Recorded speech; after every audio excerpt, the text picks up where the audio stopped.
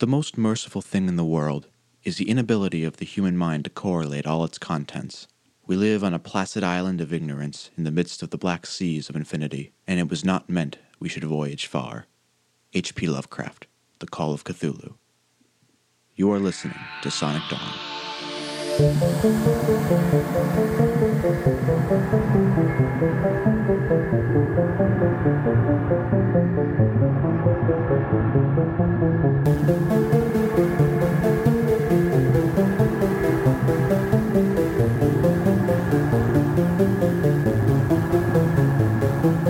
Tonight's story is a tale called Breathe by Thomas Enders.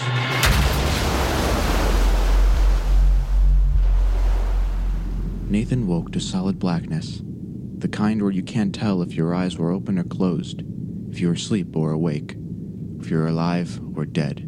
He blinked once, twice, nothing. Less than nothing. Confusion slowly blossomed into the tingly warm grip of panic.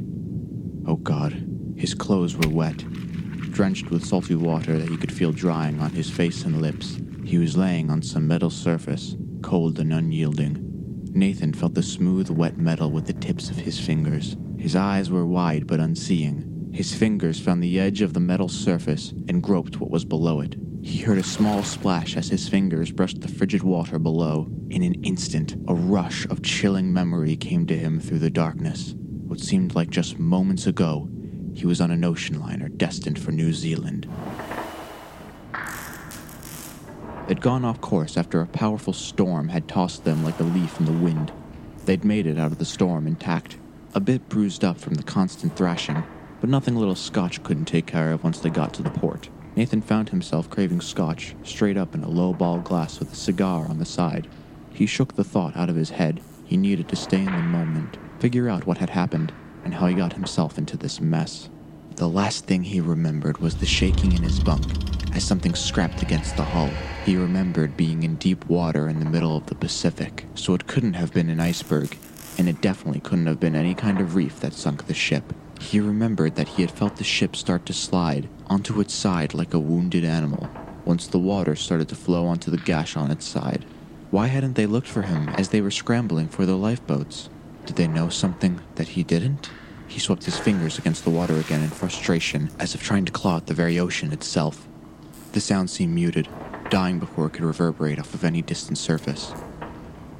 Taking deep, calming breaths, Nathan closed his eyes tightly and forcibly tried to calm himself. He focused on the beating of his heart, which seemed much too loud and booming. Suddenly, from the dark ether, came a squeaking, grinding sound. Nathan jerked his whole body toward the source of the sound. There it was again, a horrible groaning of metal that was buckling under some enormous pressure. Nathan had finally pieced the pieces of the picture together from the fragments that were dancing around in his screaming, terror-struck brain. He was most likely in the process of sinking through the abyssal depths of the briny ocean, or had already reached the bottom. He felt around the darkness for any familiar shapes in his surroundings. His arm touched a long metal object that led to a circular concave piece of metal at its end, and after fumbling around and banging into the wall, grabbed a ceramic smooth disc. He surmised that he must be in the kitchen area, lying on a counter that was meant for the preparation of food. He smiled to himself a little, a mental map of the area from one end of the kitchen to the other, sweeping it and tracing the outlines of what he remembered from the 2 weeks he'd been on the ship while it was still buoyant. The water had risen right up to the edge of the metal counter that he was now sitting on. He decided that he would try and find an exit in the cold, cold water that surrounded him. His composure was beginning to return as he took off his soaked shirt and shorts and wrung them out. A rescue party would be sent after him soon enough. There must have been a few people that escaped once the ship started sinking with no apparent cause. At the very least, there must have been a distress signal that was sent out. Right? While he was repeating these words in his head as a sort of incantation meant to banish dreadful thoughts, he couldn't help know in the back of his mind that he was more fucked than he'd ever been. He dipped his leg into cold water and it sent a shiver up his spine. The water was ice cold. He knew he'd get hypothermia if he spent more than 2 minutes in it. He decided that it wasn't worth the risk. What if there was no exit? What if the hallways of the lower decks had been crushed under the ocean pressure? What if there was no other air pockets in this ship? Nathan knew it would be the best to wait and see if he'd be rescued rather than taking unnecessary risks. He sat on the 7-foot by 3-foot metal counter and waited. He had no way of telling how long he'd be waiting. The darkness devoured all time. You couldn't tell if he'd be sitting for minutes or hours. Without the sun to guide him, he couldn't tell if it was day or night. He drifted in and out of sleep. Or so he thought. He couldn't tell if he was dreaming or beginning to hallucinate vivid scenes playing out in his head. For a moment, Nathan thought he felt strong hands hoist him down from the counter, through the ship's wreckage and away through the sea towards daylight. He was almost hysterical when he realized that none of that had happened, and he was still on the same hard counter that he had been on for an unimaginable amount of time. All of it lost to the darkness. He sat until he began hearing things. At first, the incessant creaking of the ship's carcass took a suspicious and eerie quality. The creaks morphed into a screeching sound, as some unholy monstrosity was attempting to break through the steel shell surrounding Nathan, like he was a sardine inside of a can. Occasionally, he heard something brush up against the outside of the ship. Something massive. When this would happen, he could swear that the ship had shifted minutely, repelled from the force of whatever was outside. Nathan shook his head. He was dreaming or imagining all of this. He found himself becoming less and less concerned about the imaginary creatures that were looming outside the ship, and more concerned about the rumbling in his stomach. He hadn't eaten since the afternoon when the ship had been pulled down by these creatures. Down, down, down into the endless deep. No, it was a stray iceberg, or a rock, or a leak. It must have been.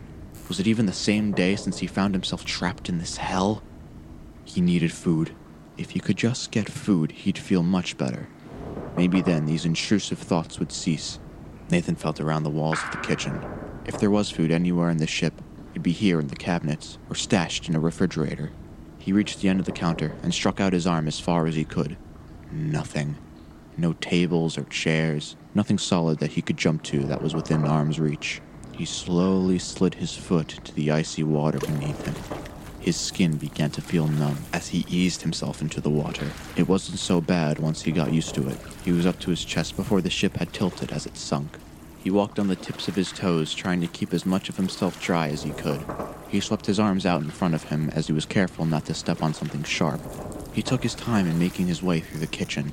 He patted the walls until he found cupboard doors. He felt his heart jump. Food at last! He flung his hand blindly into the cupboards, one after the other, but each time, they came back empty.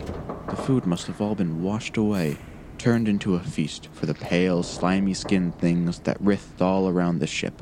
Becoming frantic, Nathan began sloshing from one end of the kitchen to the other, feeling for anything that he could relieve the knots that were twisting around his stomach, anything that could silence the shouting in his head. He took one wrong step and stopped in his tracks. His foot had caught on something. He wasn't imagining it this time. There was really something in the water.